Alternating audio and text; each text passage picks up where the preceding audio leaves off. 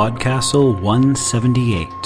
Giant episode for October 11th, 2011. Braiding the Ghosts by C.S.E. Cooney. Rated R. This one contains some sex as well as some disturbingly violent imagery. And here I thought this was going to be our charming, touching episode of the Halloween season. Shoot.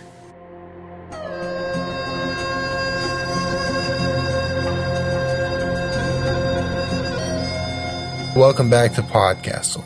I'm Dave Thompson. We're still in October country here, and this week we're going to take you to a different kind of haunted house. Haunted houses are a Halloween staple. Most often they're incredibly creepy, even terrifying, like Shirley Jackson's The Haunting of Hill House, Stephen King's The Shining, or even Poe's The Fall of the House of Usher, which I know you all have listened to, right? Yes, we are fascinated with haunted houses. We go on historic tours of them. We're curious about what happened there and their continual effect on us. But that's really just one dimension of haunted houses, right? My favorite kind of haunted houses are so much more than that, like Disney's The Haunted Mansion, and I'm talking specifically about the Disneyland ride, not the Eddie Murphy movie. Although I am crazy excited for Guillermo del Toro to hurry up and finish his Haunted Mansion movie. Anyway, as a kid, as someone who knew beyond the shadow of a doubt from Sunday services that ghosts weren't real and didn't walk the earth, I was fascinated by the Haunted Mansion. It was terrifying to see those spirits, to see the fortune teller's head in her own crystal ball. It was kind of charming to see the ghostly wedding, and I laughed at the hitchhiking ghosts and felt a certain kind of awe watching the spirits soar through the skies. It was funny, it was sad, it was sexy and bittersweet. Oh shoot, hang on. I'm getting the Haunted Mansion confused with today's story. I'm very happy to present Braiding the Ghosts by C.S.E. Cooney. This story originally appeared in the amazing Clockwork Phoenix 3 anthology, edited by Mike Allen. C.S.E. Cooney came to PodCastle earlier this year with her story Household Spirits. Her work has also been published in Strange Horizons and Steam Powered 2. Her book, Jack of the Hills, is available in paperback and as an ebook from Papaveria Press. There's also an audiobook of it coming out soon.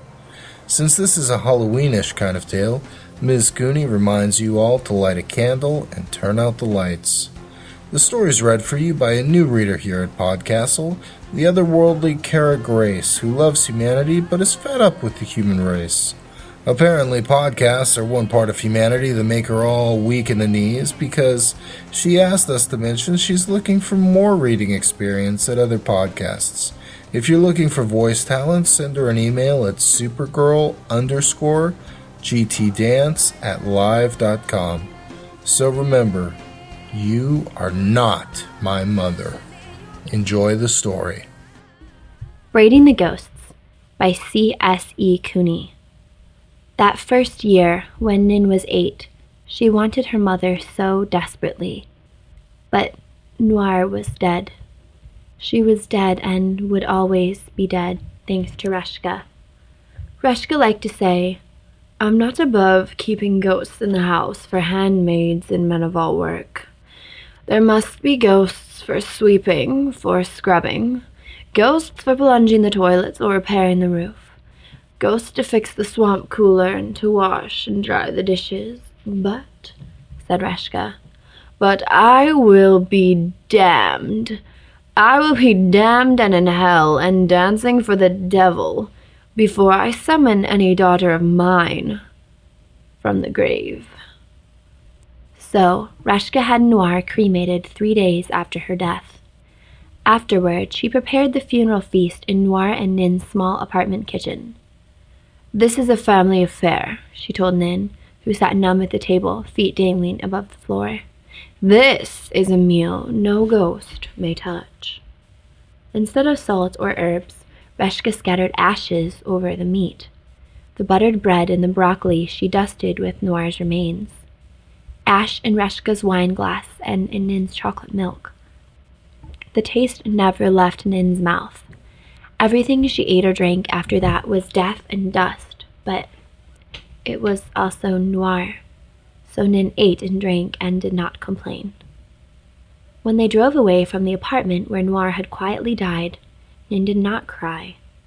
She sat with the black cat Behemoth purring on her lap, and she looked out the window, her thoughts a great buzzing silence. Behemoth was warm and indolent and matted soft. A large cat at full stretch, he possessed the ability to curl up into improbably kittenish proportions. Now, though he seemed asleep, his tail danced. Like most cats, Behemoth was a very good liar. Nin stroked her mother's cat, playing catch with his clever tail. She had nothing else of Noir's. Reshka had sold it all or given it to Goodwill. The sunlight glinted off a crack in the windshield, lancing her dry eyes. Ahead, the road sign read, Lake Argentine, 2 miles. Nin was pretty sure they had hundreds of miles to drive. Reshka said at the outset that they wouldn't arrive at Stick's haunt till midnight, but at the Lake Argentine exit, they swerved off the freeway and jounced down the narrow lake road. Reshka offered no explanations. Nin did not ask. Something in her grandmother's tight, pink, unpleasant smile put a padlock to Nin's curiosity. Noir used to tease her daughter about her constant questioning, saying, "Nin, my love, you live in the age of information. Just Google it." This, even if all Nin asked was, "What's for dinner?" But Reshka was not Noir. Noir had died with wrinkles on her brow and bruises under her eyes. Reshka's face was perfectly made up in peaches and corals and cream. Her complexion had neither the flush nor pliancy of flesh, but seemed to ring like pure, hard porcelain. Her hair, plaited into 24 tiny braids, was golden in color, but of a bright and brittle gold like autumn oak leaves that rattled juicelessly from jaded stems. Nin could not understand how a woman with no wrinkles or gray hair could be the mother of Noir. Noir's last words? "Nin, my love, have I told you about your grandmother?" If tissue paper had a heartbeat, that was Noir's heartbeat. When cobwebs breathed, they exhaled more vigorously than she. Nin touched the hem of Noir's nightgown. Contact with any part of Noir's skin made her cry out. "Her name is Reshka." For comic effect, to make her mother's eyes smile, Nin rolled her own the way Noir did whenever mentioning Reshka's name. "She lives in a place called Haunt, and you two do not get on." "No, we never did." Noir's voice was shy of a whisper, still it laughed. "Nin, come close. And shears." Nin brought the shears. Noir could not close her fingers over the handle. "I'll do it," Nin said. "What do you want cut?" Noir told her, and Nin performed the small, bloodless surgery. "Keep," Noir said. "Hide it. Don't. Reshka. I won't tell her." Nin did not ask why Reshka must come. Of course she must. Under her mother's bright, fading gaze, she put the curl of gray hair away in an envelope, in a plastic bag, and a metal box, which rode in the truck with Nin now, and her ratty old Superman backpack. Reshka's truck humped along the lumpy lake road. The sun shone on gentle hills and flashed on the rumps of small wild things running. Reshka drove her truck right up to the gravelly shore, her tires rolling over the bravest waves. Then she turned off the ignition. Without looking at Nin, Reshka said, "Give me the cat." Bemused, a little sleepy, Nin did so. Reshka opened the driver's side door. "Stay here." Nin stayed. She watched her grandmother walk, straight-legged, in her high heels and stockings, into Lake Argentine. Reshka walked into the lake as if she did not see it, stopping only when the hem of her tea-length linen skirt began to drag the waters. Nin stayed, watching as Reshka squatted suddenly, and with one violent thrust slammed the black cat Behemoth into the lake water and held him under. The world whited out. Nin clawed her seatbelt.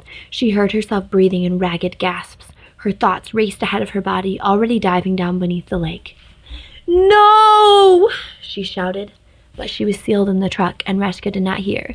"No!" she shouted anyway, scrabbling for the lock on her door. Finding it, she flicked it up, spilled out onto the shore. The stony ground cut her bare feet. Nin ignored the stones, her feet, the blood, everything but running and dashing into the water. "No!" she screamed, dividing air and water in a breaststroke. "No! You can't!" Reshka was not a large woman, and Nin was tall for her age. So she leapt onto her grandmother's back, pummeling and kicking and scratching and shrieking. "Stop it! Stop! Please! Give him back! Give him back!" But her grandmother remained solid in her squat, both arms straight down and rigid, showing no strain, though surely the black cat behemoth struggled. No sign of the writhing thing in her hands or on her back fretted Reshka's artful and implacable face. When the deed was done, Nin still screaming, Reshka stood up, abrupt and smooth the way she had gone down. This overset Nin, who fell backwards into the lake. Green water closed over her, cool and silent. Nin thought, "Just let me stay." One-armed, Reshka hauled her out. One-armed, Reshka forced Nin upright. Her polished yellow claws sunk onto her shoulder. "Hey, you!" Reshka said, shaking her. "You!" She slapped Nin on one cheek, then the other. "None of that from you," she said, slapping her mouth. Until the blow fell, Nin had not realized she was still screaming. Had been, even underwater, even choking. "Listen," ordered Reshka, sounding more exasperated than angry. "Listen to me, you." Her voice, like her fingernails, was older than her face and hair. It was old and dry as it shook. "Cats can't abide ghosts," she said. "Nor do ghosts bide well with cats. I'd keep a crazy household if I kept a live cat at Stick's haunt. Here." And Reshka thrust something soggy and awful and dead into Nin's arms. "Put it in the truck bed if it bothers you so much. I'll give it a raising up when we get home. It'll be just the same, only you won't have to feed it." Nin clutched the sodden, black, drowned, dead thing close to her chest. "He won't be just the same," her raw voice carried weirdly across the water. "He'll be dead. He's dead, and you killed him. I won't let you touch him. I'll burn him first. I'll burn him myself." "Suit yourself, little Miss Nin. It's my whim," said Reshka coolly. Nin turned her head and spat. Later, she came to wonder if burning was what her grandmother had intended all along. She was to discover that Reshka considered it beneath her dignity to bind and braid the ghosts of dumb animals. Life before Reshka had been quiet. Life after Noir was silent. Noir used to say, "Let's have an hour of quiet time, Nin, love. Read if you want or draw. Mama's gonna lay down for a little while and shut her eyes." But at Stick's haunt, all hours were quiet. The house was a sprawling shamble of gray stone and stucco with peeling columns, peaked roof, and dark cupola. Its rotten perches and balconies webbed all about with decrepit scrollwork. It could not have been more different from that cozy, shabby apartment in the city. Woodland and wetland bordered the property on all sides. Only one dark road under dark trees led to a small town that did not like to remember that it had a haunt at all. Nin never saw Reshka sleep, never caught her still or off her guard. Reshka prowled the house and grounds day and night, making her rounds. Checked the salt shakers for sugar and the shampoo bottles for honey. Was there superglue in the conditioner? Was there sawdust in the Quaker oats? Sometimes the ice cube trays were full of flies. Sometimes the meat crawled with maggots. Because sometimes the ghosts got things wrong. "Death doesn't cure stupidity," Reshka was fond of saying. She did not talk to Nin much and tended to repeat herself when she did. "Death makes the dummy dumber, so keep your eyes open." Nin did not think the ghosts were stupid. She thought maybe they were angry, or scarier still, that they had a sly, prankish sense of humor, or both. Many nights, Nin went to bed short-sheeted or with crickets in her pillowcase. She was careful not to gasp or laugh or do anything to draw attention. She did not want the ghosts to notice her at all. Reshka depended on them for everything. They drew her bath and chose her clothes, groomed her, perfumed her, prepared her meals. They did what they were told, silent and unseen, slight freezing breezes in Reshka's great gray house. The first year was the hardest. Nin was always cold, and her skin, especially her face, was chapped. Asleep or awake, she wept, and she was not awake often. The second year, she started reading again. The few books she owned paled quickly, so Nin stole Reshka's, who had hundreds but never touched them. Reshka did not own a TV. She had a dinosaur of a computer that she kept unplugged most of the time. It had a dial-up connection that she used when ordering food or clothes online. Delivery vans dropped the boxes at the gate and never ventured an inch beyond it. The mistress of Stick's haunt had little contact with the outside world. Nin had none.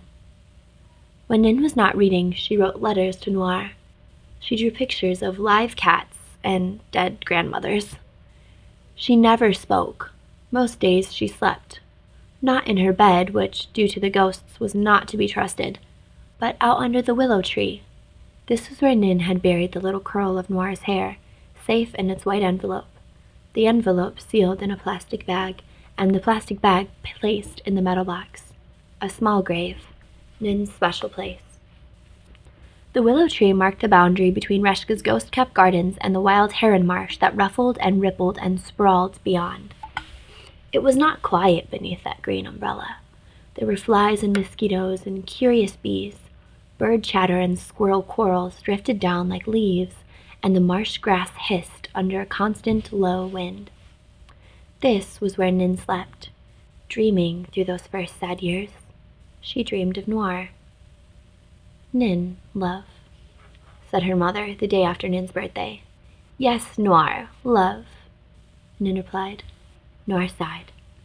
Immediately, Nin crawled straight onto her mother's lap, even though she was 13 now and tall for her age. "Nin," said Noir, "Reshka's going to begin teaching you soon." Nin grimaced. "Teach me what? She can barely stand to hear me breathe." She paused. "But she doesn't exactly have much practice with people who can breathe, does she?" "No," Noir laughed. "She's useless with the living. Always was." When Noir laughed, she threw back her head, giving her full throat to the sky. They sat in a large boulder in the middle of Lake Argentine, the waters flat as ink and cobalt blue, the sky glowing like a dome of jade above them. There was never any sun that Nin could see, only her mother, who sometimes seemed to glow. "Listen." Noir stroked the nape of Nin's neck. "Reshka will teach you the four winds: piccolo, flute, oboe, bass recorder.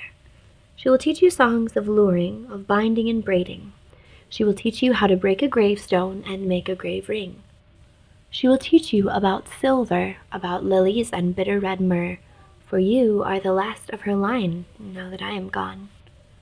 "But you're not gone," replied Nin in a soft voice, hugging her mother. "You're right here." She bent her head and took a deep whiff of Noir's hair. Noir wore it short and dark and curly, never long enough to braid. Her mother smelled sweet and slightly messy, like baby oil. "My darling," murmured Noir, tightening her arms around Nin. "How's school?" Nin's laughter was rusty, like a lawnmower left out in the rain. "I don't go," she said. "Reshka says school is for morons, and the bus won't even stop at the haunt, and she won't drive me. Everyone's afraid of her.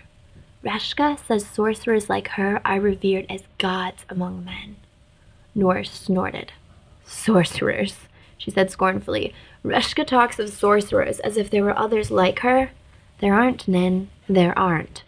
Before I had you, I traveled. Well, I traveled everywhere, wherever I could, searching for others. Reshka was always whispering warnings about them, to beware, to guard my tongue, to learn everything, and to grow strong.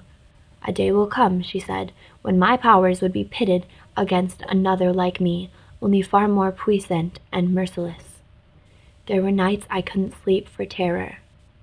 "I'm sorry, Mama." But Noir merely patted her head. "There are no sorcerers in the real world, Nin. There are used car salesmen, and lawyers, boys in black overcoats who pretend to be wizards.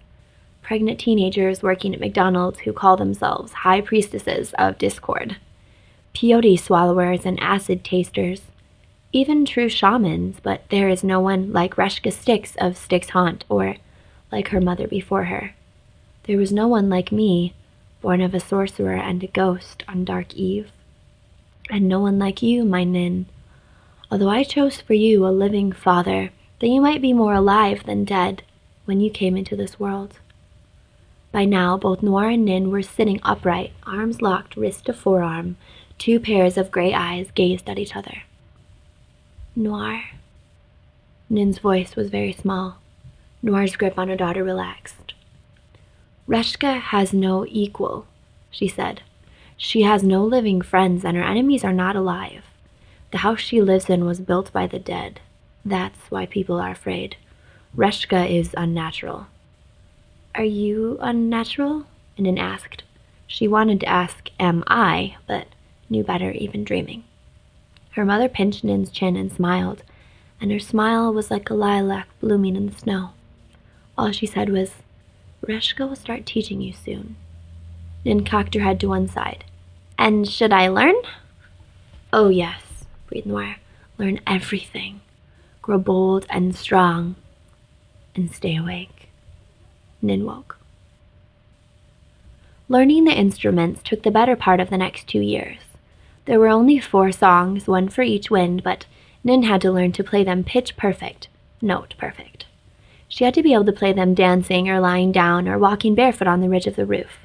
4 songs for the 4 winds. Lure with the piccolo, bind with the flute, braid with the oboe, and with the bass recorder, break the stone. But the songs were not all she learned. When Nin turned 14, Reshka taught her how to make grave rings out of silver clay, a substance made of fine silver powder, water, and organic binder.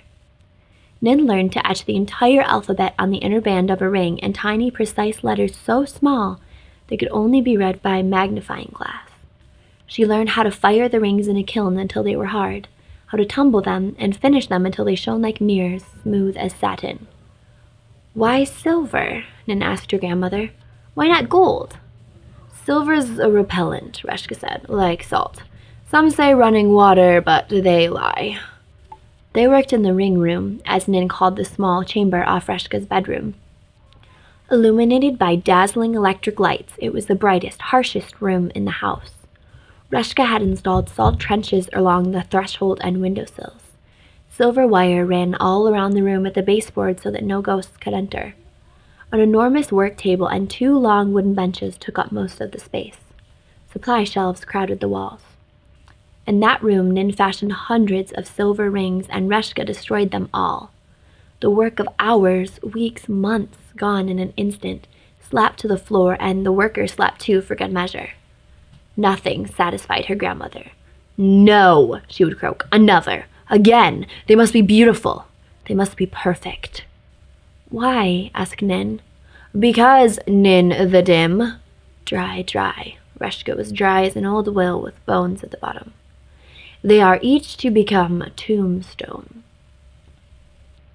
As Nin's 15th birthday neared, the new difficulty became choosing her first ghost.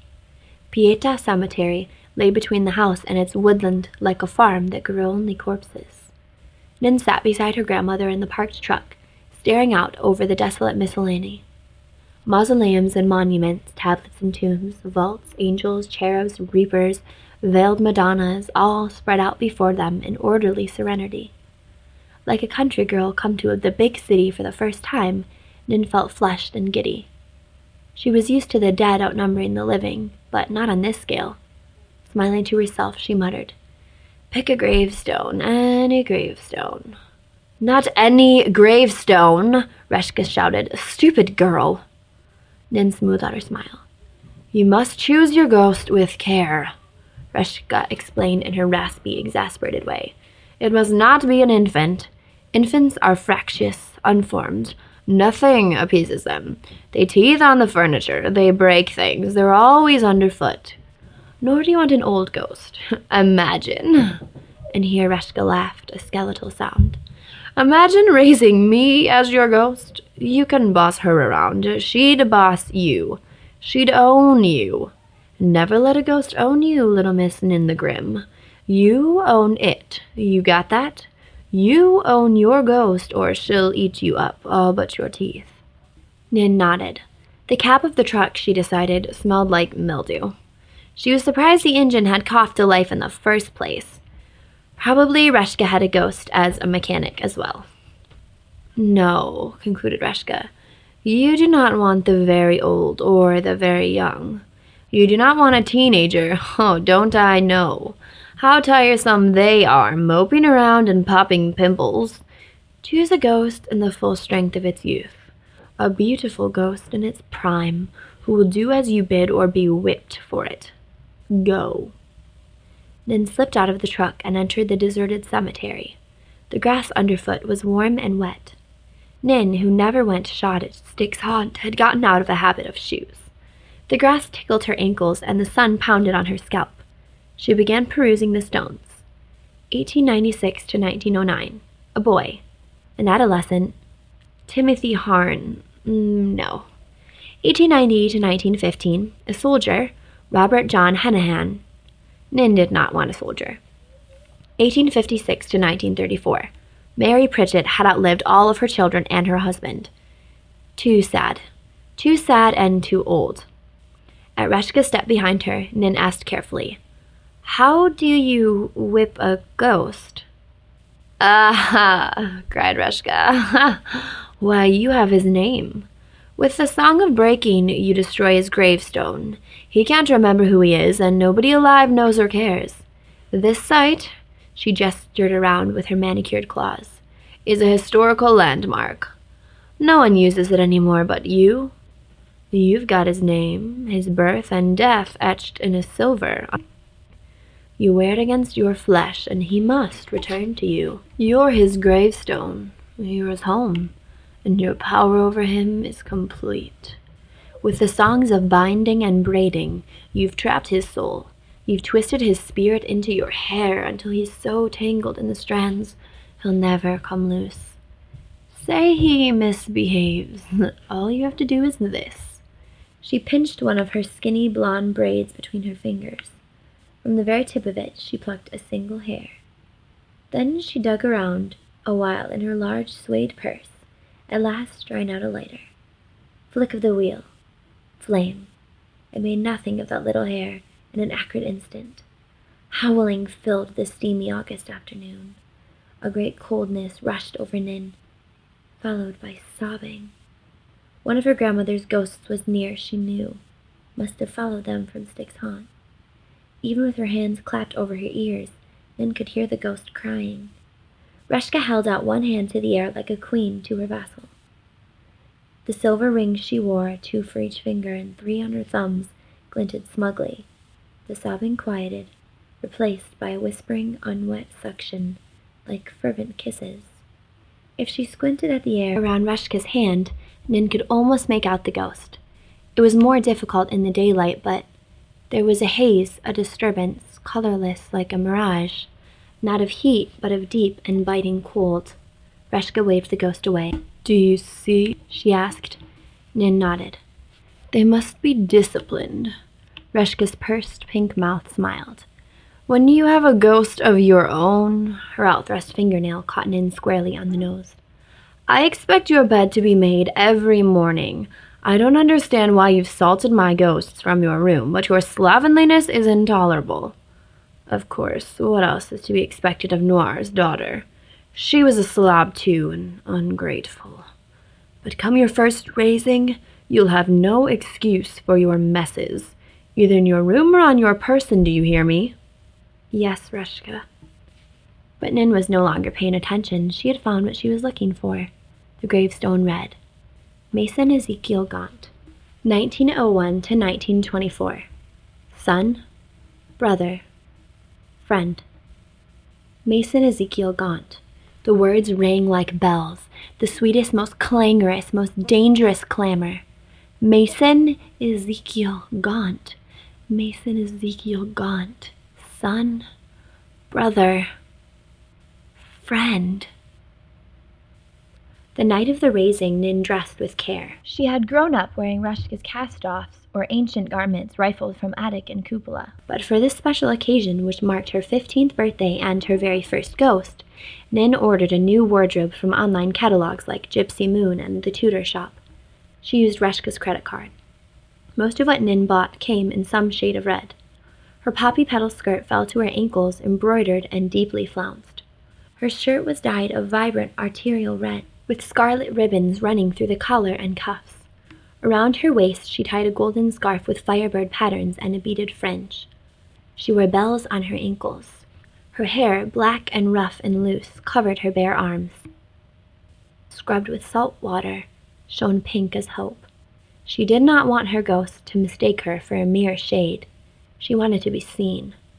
Reshka had commissioned Nin a carrying case for the 4 winds. It was ebony lined in blue velvet with separate compartments for the instruments. Flute, piccolo, oboe, bass recorder, each fit cunningly in its own place. "It's much better than you deserve," Reshka said. Nin did not argue, neither did she say thank you. They accomplished the drive to Pieta Cemetery in their customary silence, arriving at hours so late it was technically morning. There was no telling sky from tomb. Everything was so black and still. Pulling up outside the gates, Reshka let the truck idle. Old sticks and young sticks stared straight ahead, neither looking at the other. "Tonight," said Reshka, "we'll see if the sorcery runs true in you. I'll never know why Noir insisted on diluting your bloodline with a living sire. Huh, you favor your bag boy father in everything but the eyes." Nin sprang out of the truck. Before slamming the door, she leaned in and stared Reshka dead in the eye. "I look like Noir, except I'm taller and my hair is black. I look like Noir sticks, you old bitch. Don't wait up." And she turned and stalked away. But no sooner did Nin step through the gates than she felt the ire slipping from her shoulders. To be alone at last, and a year older, and dressed to tryst. All around the graveyard sang, in cricket song, frog throb, and the call of night birds from 100-year-old trees. Moss fell from low branches like silver veils. The dead are close, Nin thought, but not awake. The dead are underfoot. She knew his grave by heart. Since discovering him, Nin had visited often, sneaking off early from Stick's haunt to tramp those 5 miles down the dark road on foot, just to bring him wildflowers. Wooing him, she hoped. Mason Ezekiel Gaunt, 1901 to 1924. She wished there had been room to etch son, brother, friend on the inner band of the grave ring, but she carried the words hard in her heart, that they would not be destroyed when his headstone fell. And there it was, his quiet resting place. Nin laid a shallow bowl of alabaster before his headstone, lighting the coals inside it. Then, sifting resin of red myrrh over the smolder, she knelt and placed the circle of white lilies in her hair. Bitter smoke snaked skyward, leaving a pale echo of vanilla in the air. She opened the ebony carrying case. First, the luring song. Pipe it on the piccolo, high and sweet and blithe. Pipe it, playful on your toes, and dance you round his grave. 3 times 3 you dance, and trill and tease and coax. Come out to me. Come, dance and leap. Rise up, rise out. Come play. Nin played the lure perfectly, but it was very, very hard. Reshka had never told her that it would hurt, or of the horrors. Her lips burned. Her tongue burst into blisters, which burst into vile juices that ran down her throat. The sky ripped open, and a bleak wind dove down from the stars, beating black wings and shrieking. Reshka never said how a greater darkness would fall over the night like a hand smothering heaven, and how every note she played would cost her a heartbeat, how the earth shuddered away from her naked dancing feet as though it could not bear her touch. And then Mason Ezekiel Gaunt appeared in the smoke of the burning myrrh. "Ghosts can't take flesh," Reshka had said, "but they can take form. In water, in windows, in smoke and mirror, in steam and flame. If you are lucky, and if they're strong, they can shape a shadow you can almost touch." He was there. The lure was over. Nin stopped playing and stood still and looked her fill.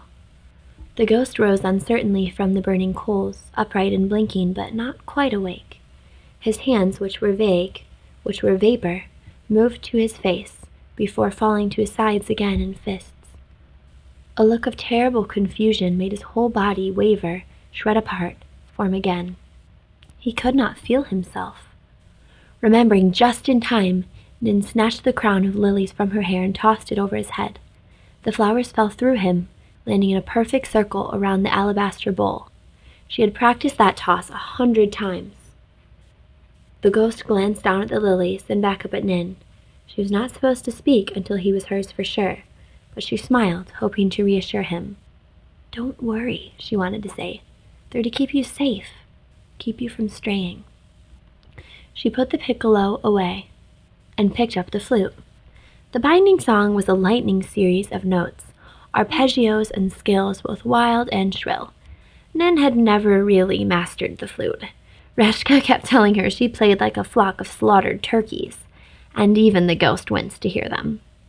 The flute screamed, and then it seemed the ghost screamed, and frost settled over Pieta Cemetery. It came from nowhere and everywhere. The graves began to glisten. The trees were draped in diamonds. Nin's lips froze to the lip of the flute. Her fingers slowed on the notes, turning blue, stiffening and stuck. It was like she played an instrument made of angry ice. It was not music anymore. Nothing like music. Only one long, sustained, horrible noise, like a stake hammered into the frozen ground, making a claim. "You are mine. You will stay with me for all eternity." And then the binding was over. The flute fell from Nin's nerveless hands. The ghost stared at her. His eyes were the color of burning myrrh. The trees were white and still beneath a sheen of frost, and he was still too, trapped within the chain of lilies. Nin began to braid a single lock of her hair. It was no simple braid, but a sturdy rope of many strands, with a series of intricate knots at the end. She had spent a year practicing this braid, first with embroidery thread, then with spider webs, then on a doll with human hair that had been from the head of her great-great-grandmother's grandmother. "The hair of a mad woman," Reshka had said, "so you know what lunacy feels like." Nin had practiced the braid in her own hair, too, but it had not been like this. There was a song of braiding. She hummed it now and would later seal the braid with the same tune on oboe after the last knot was tied. The song filled her mouth with wasps. She kept humming, though the wasps stung her tongue and crawled over her teeth. She hummed and braided even though her hair was suddenly tough as steel, sharp as needles, poisonous as nettles. Already burnt and frozen, now her hands stung, now they trembled and bled, until her hair was wet with her own blood. And still she braided and hummed, and the ghost watched. Bind and wind and knot and weave, a labyrinth of grief and need. Way and wall and maze and path, a labyrinth of want and wrath. Mason Ezekiel Gaunt, I braid thee, my ghost. I braid thee in my hair. She tied the end of the braid with silver thread, coughing out a mouthful of crawling white wasps as she did so, and took up the oboe and sealed the braid with a song. When it was over, Nin wept. The ghost looked on her tears with curiosity, maybe even pity, but his fists did not relax. The bass recorder was a lean length of polished ivory ending in a gentle bell. It shook in her hands. "Break," she played. "Break stone and be forgotten. Nothing but bones beneath, and those are dust. Break stone, break name, break birth and death. Break old forgotten words and go to dust. I will keep him, I will hold him. My flesh shall be his gravestone. I alone shall name him. Break, break stone, and be forgotten." Nin did not know how long she played. She played until son, brother, friend collapsed to pebbly ruin. Until the day her ghost was born and the day he died turned to gravel, and his name, his beautiful name, decayed to dirt, and fell to dirt, indistinguishable from the rest of the earth. When the song was done, she packed up the lilies and the alabaster bowl so that nothing would mark the place. She slung the strap of her carrying case over her shoulder, From her pocket, she drew the silver grave ring and slipped it over her finger.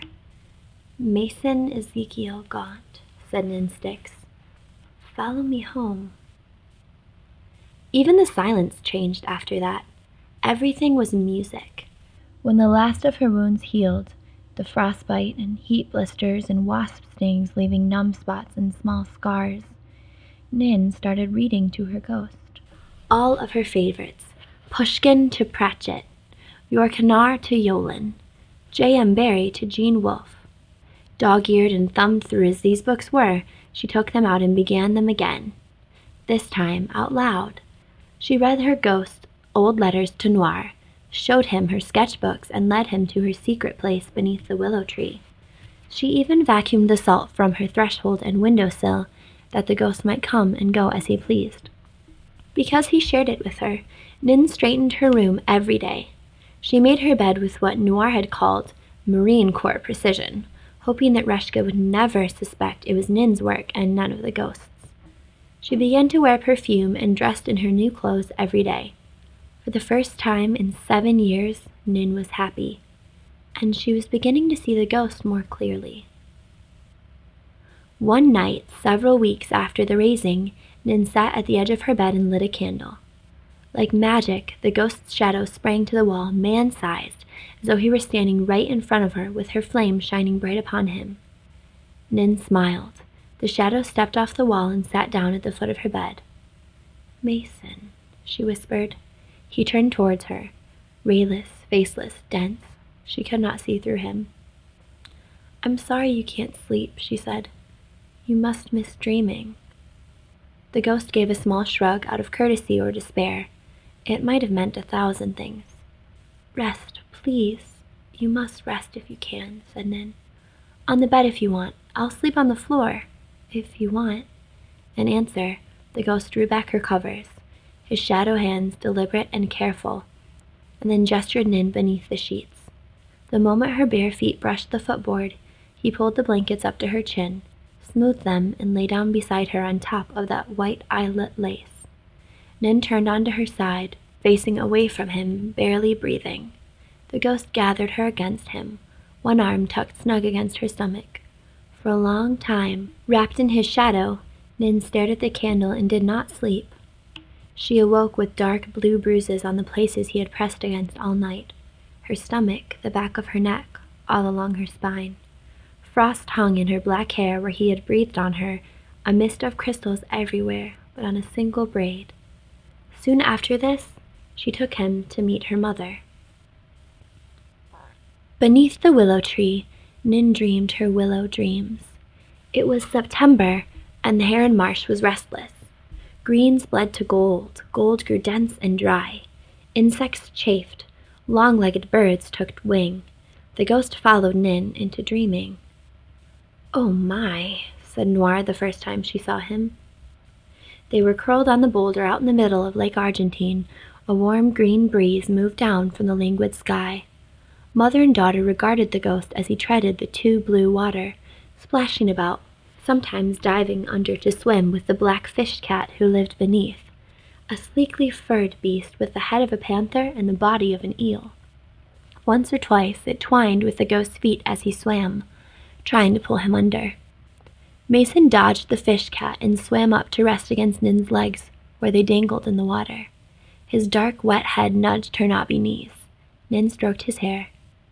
I can see him so clearly here, Nin said. He's like a silhouette that grew dimensions, and he's not cold at all. Her mother ran her fingers through her short curls, her smile rueful, and glanced from Nin's face to the ghost. Well, said Noir, nice to meet you finally.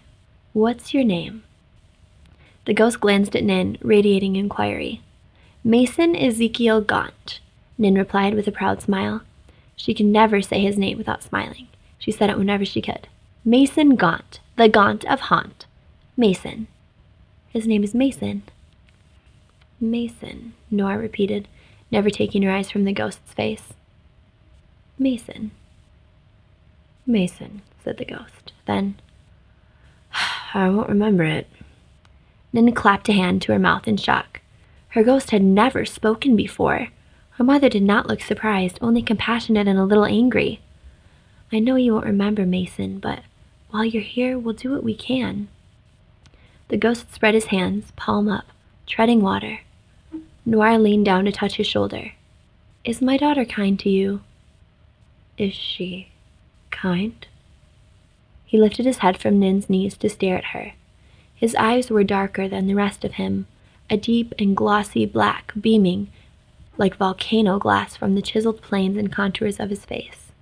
Every eyelash showed in spiky, sharp relief. Nin and her ghost watched each other, forgetting to breathe. Both remembered the shower they had shared that morning, how he had spilled into shape, hot spray and viscid steam, touching her with hands that were rivulets, that were waterfalls, soaping her body and washing the suds from her hair. Nin had not asked him into the bathroom with her, but he'd entered anyways, uninvited, and she did not order him away.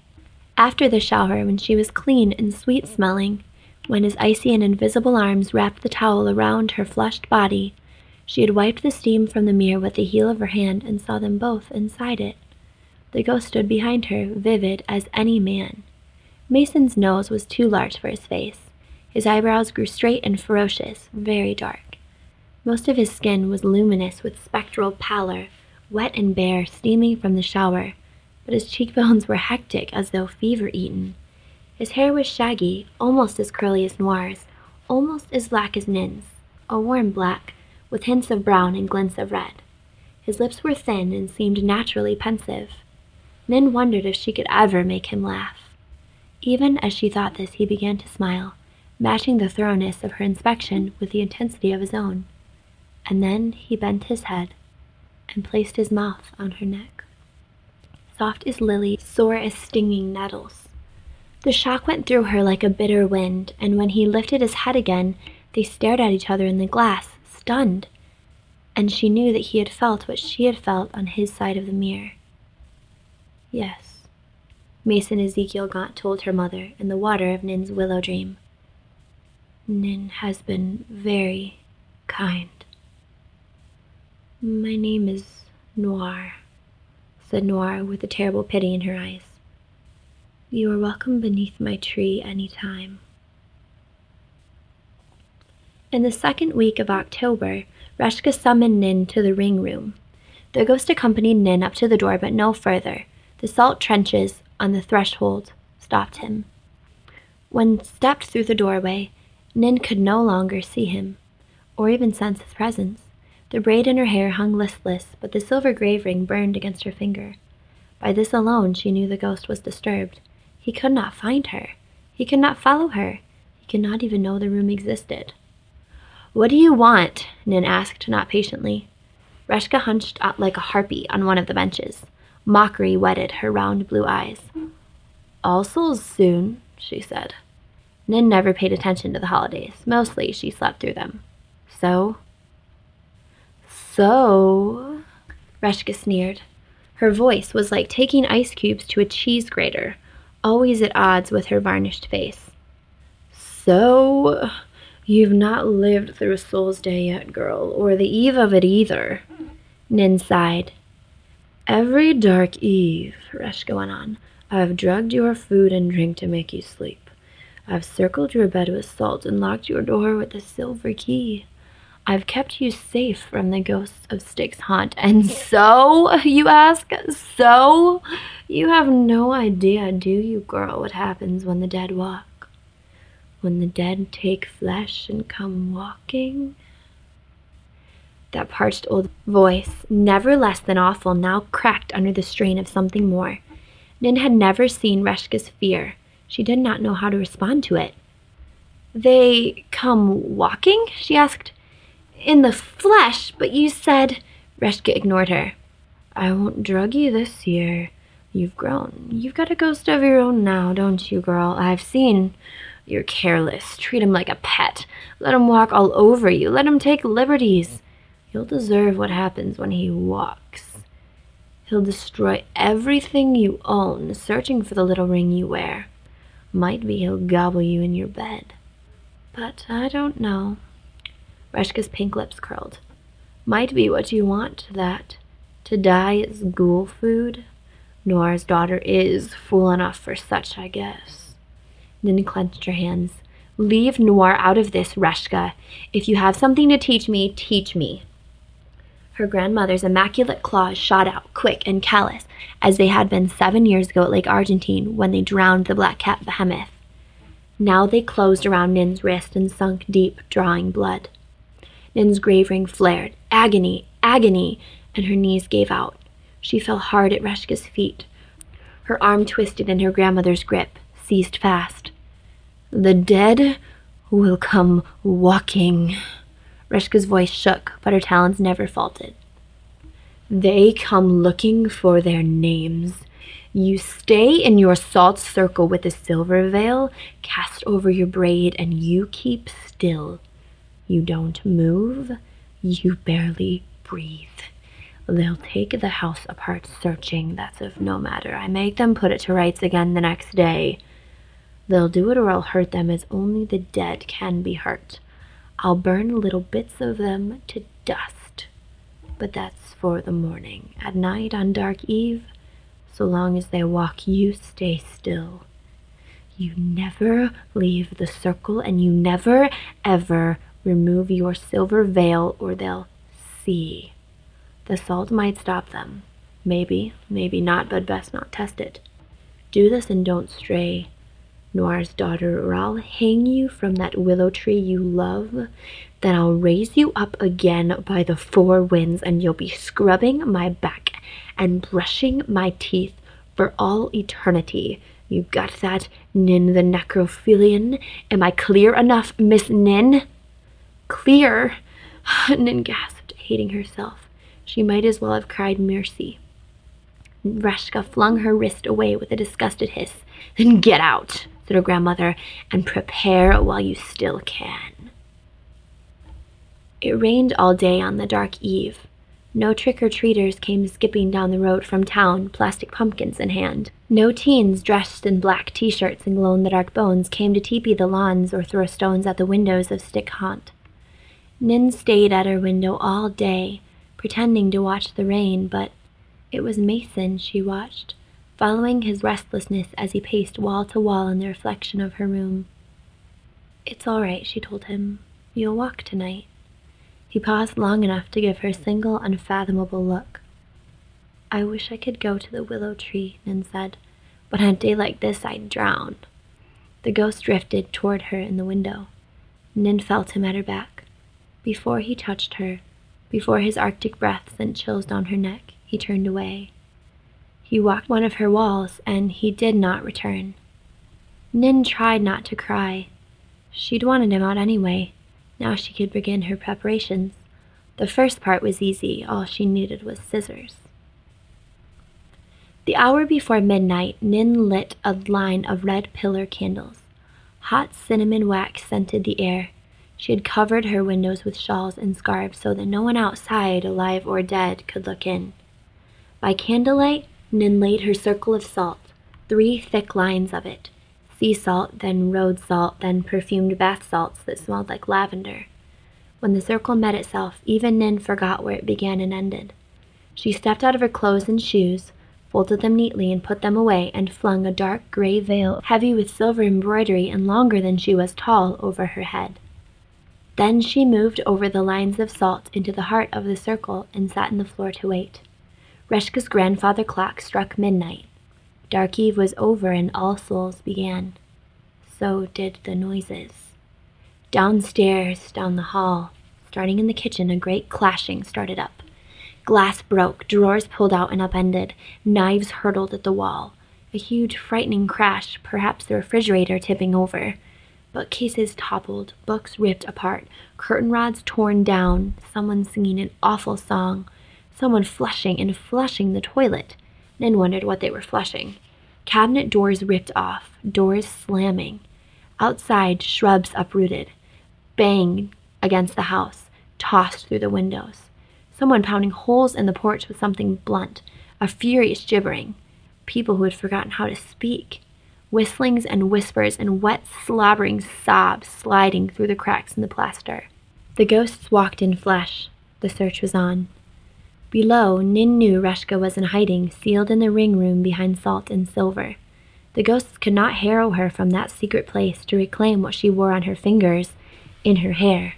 Thwarted, they grew restless. Further and further out they ranged into the woods and the marshes, maybe as far as the town, knocking on doors, rapping on windows, searching for their names.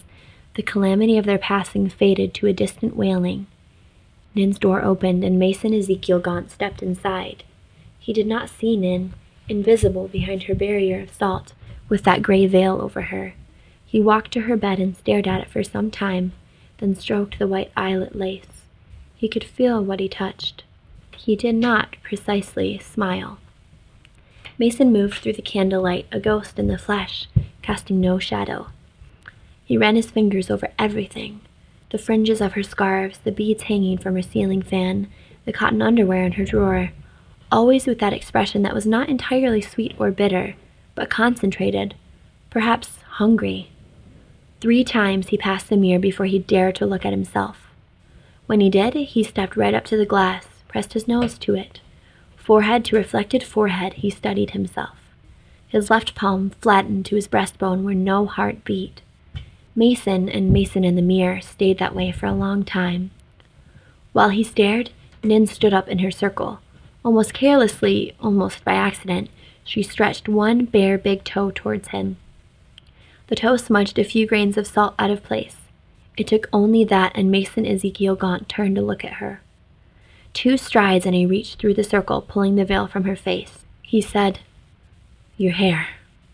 "Yes," said Nin. "Now I know why Noir kept it so short." He shook his head wordlessly, reaching out again. But Nin sidestepped his grasp and backed away until the back of her knees met the edge of her bed and she sank down. She rubbed the stubble on her head, more acutely aware of its unpredictable tufts than of her nakedness. Frowning down at her feet, Nin could not see him coming, but she heard his tread. And then he was there, standing knee to knee with her. "Will you sit?" she invited him. Do you command it?" "No, I will not sit." Nin glanced up. For the first time since he had entered her room, she recognized the expression on his face as anger. He was so angry, heat simmered off his skin. He looked not into her eyes, but at her skull, her scalp, the absence of her hair, the absence of the braid where his soul was bound. Once, she saw his gaze flicker to her ring finger, which was bare. It was never right to call you," she stammered, "or having called you to keep you, but I was so—" She shrugged. She could not say the words she had practiced 100 times. "Where is it?" asked Mason in his soft way. "You still have it somewhere.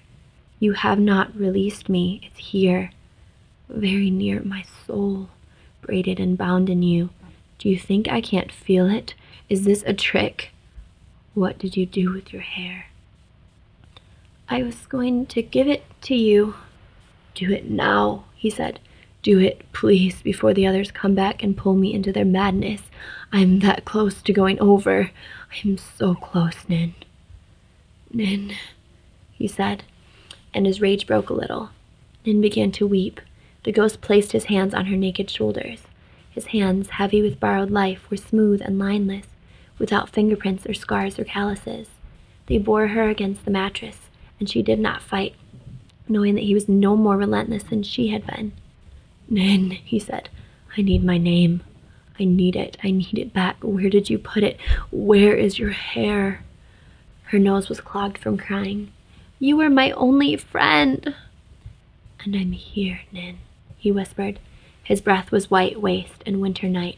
"I'm right here, and I am your friend. But I have neither eaten nor drunk for 100 years. I have not felt flesh beneath my fingers in 100 years. Nin, I'm hungry, and I have no name to recall me to myself or the honor I once believed in." His hands were warm, and his breath was cold, and her own breath was coming too fast. "Please," said Nin. "Stop me," begged the ghost. "Nin, stop me." "I can't. Please." His voice grew ragged. His hands moved down her body, fingers hard on her thighs. His mouth suckled at her skin, not so much kissing as tasting her raised flesh. Heartbeat, the pulse of the artery running through her belly. She grasped his curls, and his head slid lower. Even his hair was alive, twining around her fingers like damp, sleepy ferns. Nin reached one hand beneath her pillow to draw out a silver-embroidered sack ungainly with salt. The knot that bound it was simple, but Mason's mouth complicated everything. When her trembling fingers finally undid the knot, salt spilled everywhere, along with a single black braid, which she had bound on both ends in silver and looped through a little silver ring. The inner band of the rings was engraved with a name and 2 dates. Mason raised his head and saw the braid. "It's for you," Nin said.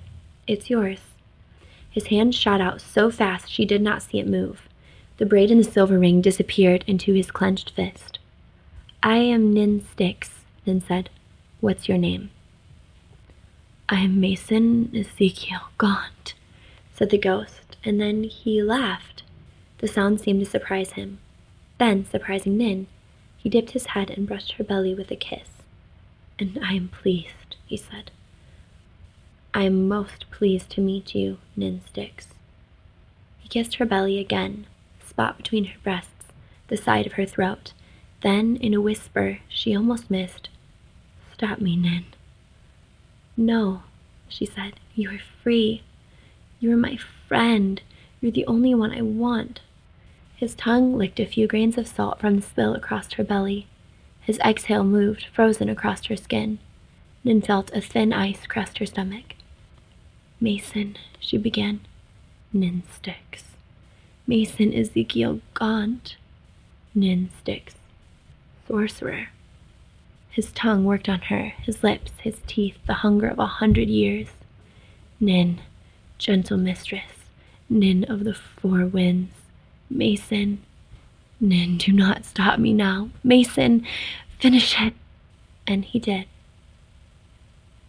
All Souls' Day passed in a dream, and then night came. Nin and Mason lay together, foreheads touching, and Nin wept to realize that Mason's kiss had driven the taste of ash from her mouth. She burrowed against him, driving her flesh to his, knowing she would not be able to touch him after midnight. Nin.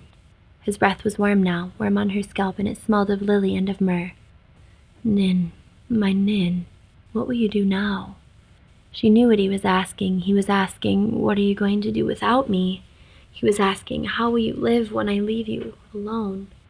More alone than anyone has ever been alone. Nin shook her head. "It doesn't matter." "It does," he insisted. "I know it does. What will you do?" The answer came to her then like a bruise behind the eyes, or a freezer burn of the marrow bone, and she put both hands over her face. She stayed like that for a long time. "Nin, this can't continue." "What can't?" the ghost asked carefully. Nin rolled onto her back, her neck cradled in the crook of his arm. "Any of it." Reshka Styx waited out the day in her ring room. She had lived through 108 All Souls midnight to midnight. She knew what to do. For 23 hours she had been supine upon her work table, covered in a net of silver that glittered under the bright electric lights. She barely breathed, keeping a light trance that let her listen for the ghosts. Even when they left the haunt, she could hear them. Reshka Styx could always hear them, screaming through the marshes, baying in the woods, frightening the water moccasins and the foxes and the owls to stony deaths, searching for their names. She could name them all. No one in the house now but Noir's mouse, mooning for the ghost boy. That girl would end up gobbled, or she'd end up too weepy and weak for the sorcery and abandon the haunt as Noir had done, salting her footsteps so the ghost could not bring her back. Shimmering under silver and memory, Reshka did not hear her granddaughter creep up to the ring room door. Reshka never heard the living so well as the dead. So when Nin poured water into the salt trenches at the ring room's threshold, Reshka did not know it. Only when the ghosts came back did she know. She knew, and they poured back into the haunt so fast they blew the front door off its hinges and left it for splinters on the floor. A horde of ghosts descended upon her, 24 shrieking things, crowding the bright-lit chambers where silver rings were made. Reshka Styx could name them all. The oldest saw her first. Perhaps her foot twitched beneath the net of silver, or her breathing gave her away. In a flash, in a blink, moving as only a ghost could move, he was upon her, ripping off the silver veil with one hand, while the other lunged for her braided hair. Each ghost who could reach one seized a braid, and those who could not started chewing, chomping, gnawing the rings off her fingers with their teeth, gnawing off her fingers one by one. Reshka's sticks did not scream, even when they tore the braids out of her scalp, taking chunks of skin and clots of blood. She kept her tight pink lips compressed, and when they sucked the flesh from her severed fingers to get to the grave rings, even then, proud Reshka made no sound. Of course, by that time, she was dead. So there was no one alive at Styx's haunt that night to stop the ghosts from setting it ablaze. Nin, my love. Yes, Noir, my love. Is it over? Yes, it's over, and he is gone. It's morning, Nin. It's very late, in fact, and I think you should wake. Did I really? Is Reshka? Wake. The morning smelled like a funeral feast. Ashy air filled Nin's mouth, and she coughed, then turned on her side and retched. She had no recollection of leaving Styx's haunt after Reshka's ghosts came ravening back through it. Mason must have done something, put her to sleep somehow, and carried her to the willow tree, but she remembered none of it. Nin rubbed her head. She missed her hair, but not as much as she missed the braid and what it had bound. On hands and knees she crawled from her damp shelter. It was in this genuflection that she had her first sight of the haunt, what it had become. Smoke filtered the sweet colors from the air. Reshka's house was a charred shell, clung about with trembling curtains of heat. A few piles of rubble smoldered yet. Nin made a sound between a cough and a cry. Oh, Noir! Oh, Mason!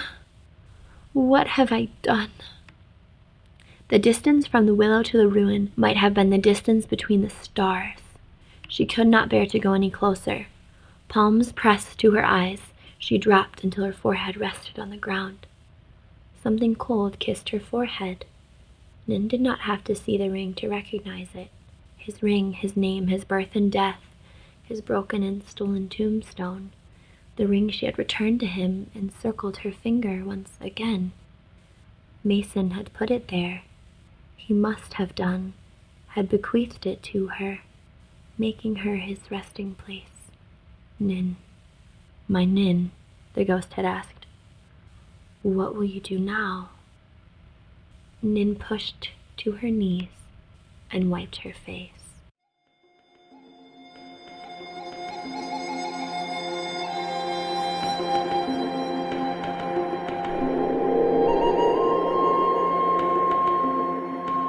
And welcome back. We are kind of evangelicals about haunted houses. We'll create amusement park rides to give us that thrill of terror and excitement. We'll build them in our front yards for Halloween and try to create that sense of mystery and awe for others. So many thanks to Claire for building this one and for sharing it with all of us. So, administrative note. At the end of this month is the World Fantasy Con taking place in San Diego. Guess who's going to be there this year? Well, yeah, okay. CSE Cooney, author of today's story, is actually supposed to be there. Make sure and tell her how much you love her stories at PodCastle, huh? And yeah, a lot of other PodCastle authors are going to be there too, but that's not who I'm talking about. I'm talking about me and Mur Lafferty. Mur and I have been talking, and we're going to be doing some kind of something down there. We don't have a schedule for the con as of this recording, but I imagine it will either involve coffee, brunch, beer, maybe it'll involve all three. If you're on Twitter, keep an eye on Mur's account, and also the PodCastle one. And if you're on the forum, definitely keep an eye out on the thread I've started there. Speaking of the forum, feedback this week is for Raja and Kana's Doors, read by David O. Ingolstad. The story of a small group of travelers and a mysterious labyrinth of doors. Generally, people liked it. Danuli said, I was absorbed from the very beginning and felt a strange sense of sadness at the end that I don't have a notebook full of phone numbers and door locations. I wish I knew how to activate tags, but I don't think I'm going to go around touching the walls of public bathrooms, so I'm probably not going to accidentally stumble through a door. It was Debzilla's very first PodCastle, and she had a really cool reading of it. She said, Not only did I love the story, but for me it's a metaphor for my life with my smartphone. Podcasts lead to discovering more podcasts that I had no idea existed. I used to be limited to my local NPR lineup, but now I'm discovering a whole new world of doors into online radio. I no longer panic that I've run out of Radiolab or This American Life episodes. I fall asleep traveling through a new narrative nearly every night. At least I know it isn't taking any years off my life. Thanks so much for those comments. We love hearing what you all have to say about our stories, so please sign on to the forums at forum.escapeartist.net and let us know what you thought of this week's episode. If you like what we're doing, please consider visiting PodCastle.org and making a donation. Every single cent goes to paying our authors and keeping our podcast running so we can bring you the best in fantasy fiction week after week. And if you take out a paid subscription or pay $50, we're going to send you the Alphabet Quartet, a collaboration of 26 plus stories by Tim Pratt, Jen Reese, Heather Shaw, and Greg Van Eekhout. It's not going to be around forever, so get it while the getting is good. Also, if you're looking for a way to accessorize us, check out poddisc.com where you can get shirts and discs of all your favorite Escape Artist casts. That's our show for this week. We hope you enjoyed it. PodCastle is haunted by your ghostly but lovable spirits Ann Leckie, Peter Wood, Anna Schwend, and myself. And on behalf of everyone here, thanks for letting us share another story with you. We'll be back in 1 week when a not yet forgotten ghost hunter makes his way back to our beloved castle. Until then, PodCastle wants you to know that we see dead people. We'll see you next time. PodCastle is a production of Escape Artists Incorporated and is distributed on a Creative Commons Attribution Non-Commercial No Derivatives license. Share it, but don't change it or sell it. Our theme music is by Shiva in Exile. You can find them at magnatune.com. You can discuss this episode of PodCastle or nearly anything else on our forums. Just visit forum.escapeartist.info. And if you like science fiction or horror, be sure to visit our sister podcasts, Escape Pod and Pseudopod. And if you enjoyed this episode, tell a friend, or post to your blog about it, or consider donating via the PayPal link on our site. Alice Sebold said, "I was in the air around him.